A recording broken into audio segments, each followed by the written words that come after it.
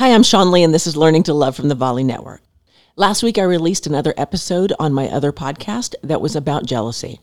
And I got so many responses. I actually had over 100 messages. So I want to talk about some of the things and the themes of the messages that I got.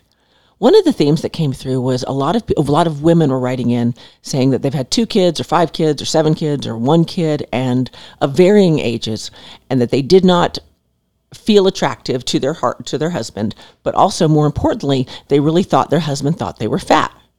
So here's the thing. What he thinks about you is none of your business.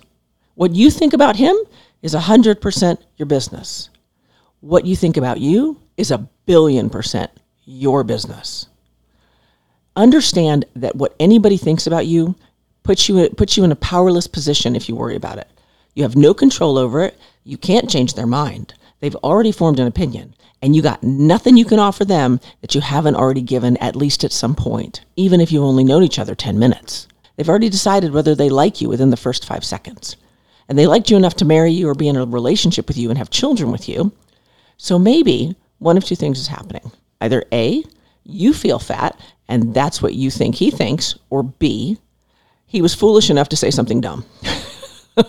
Sometimes men are stupid, okay? I have to just say that. Guys, I love all men, but my ex-husband said something dumb to me right after I had a baby too, hence the term ex-husband.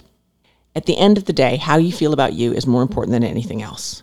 I was once in Jamaica, and I went on one of those little excursions, and the women, the Jamaican women that were on the cruise with us, they were big by anybody's standards. Big butts, big breasts, big legs, big arms, and sexier than anything I'd ever seen.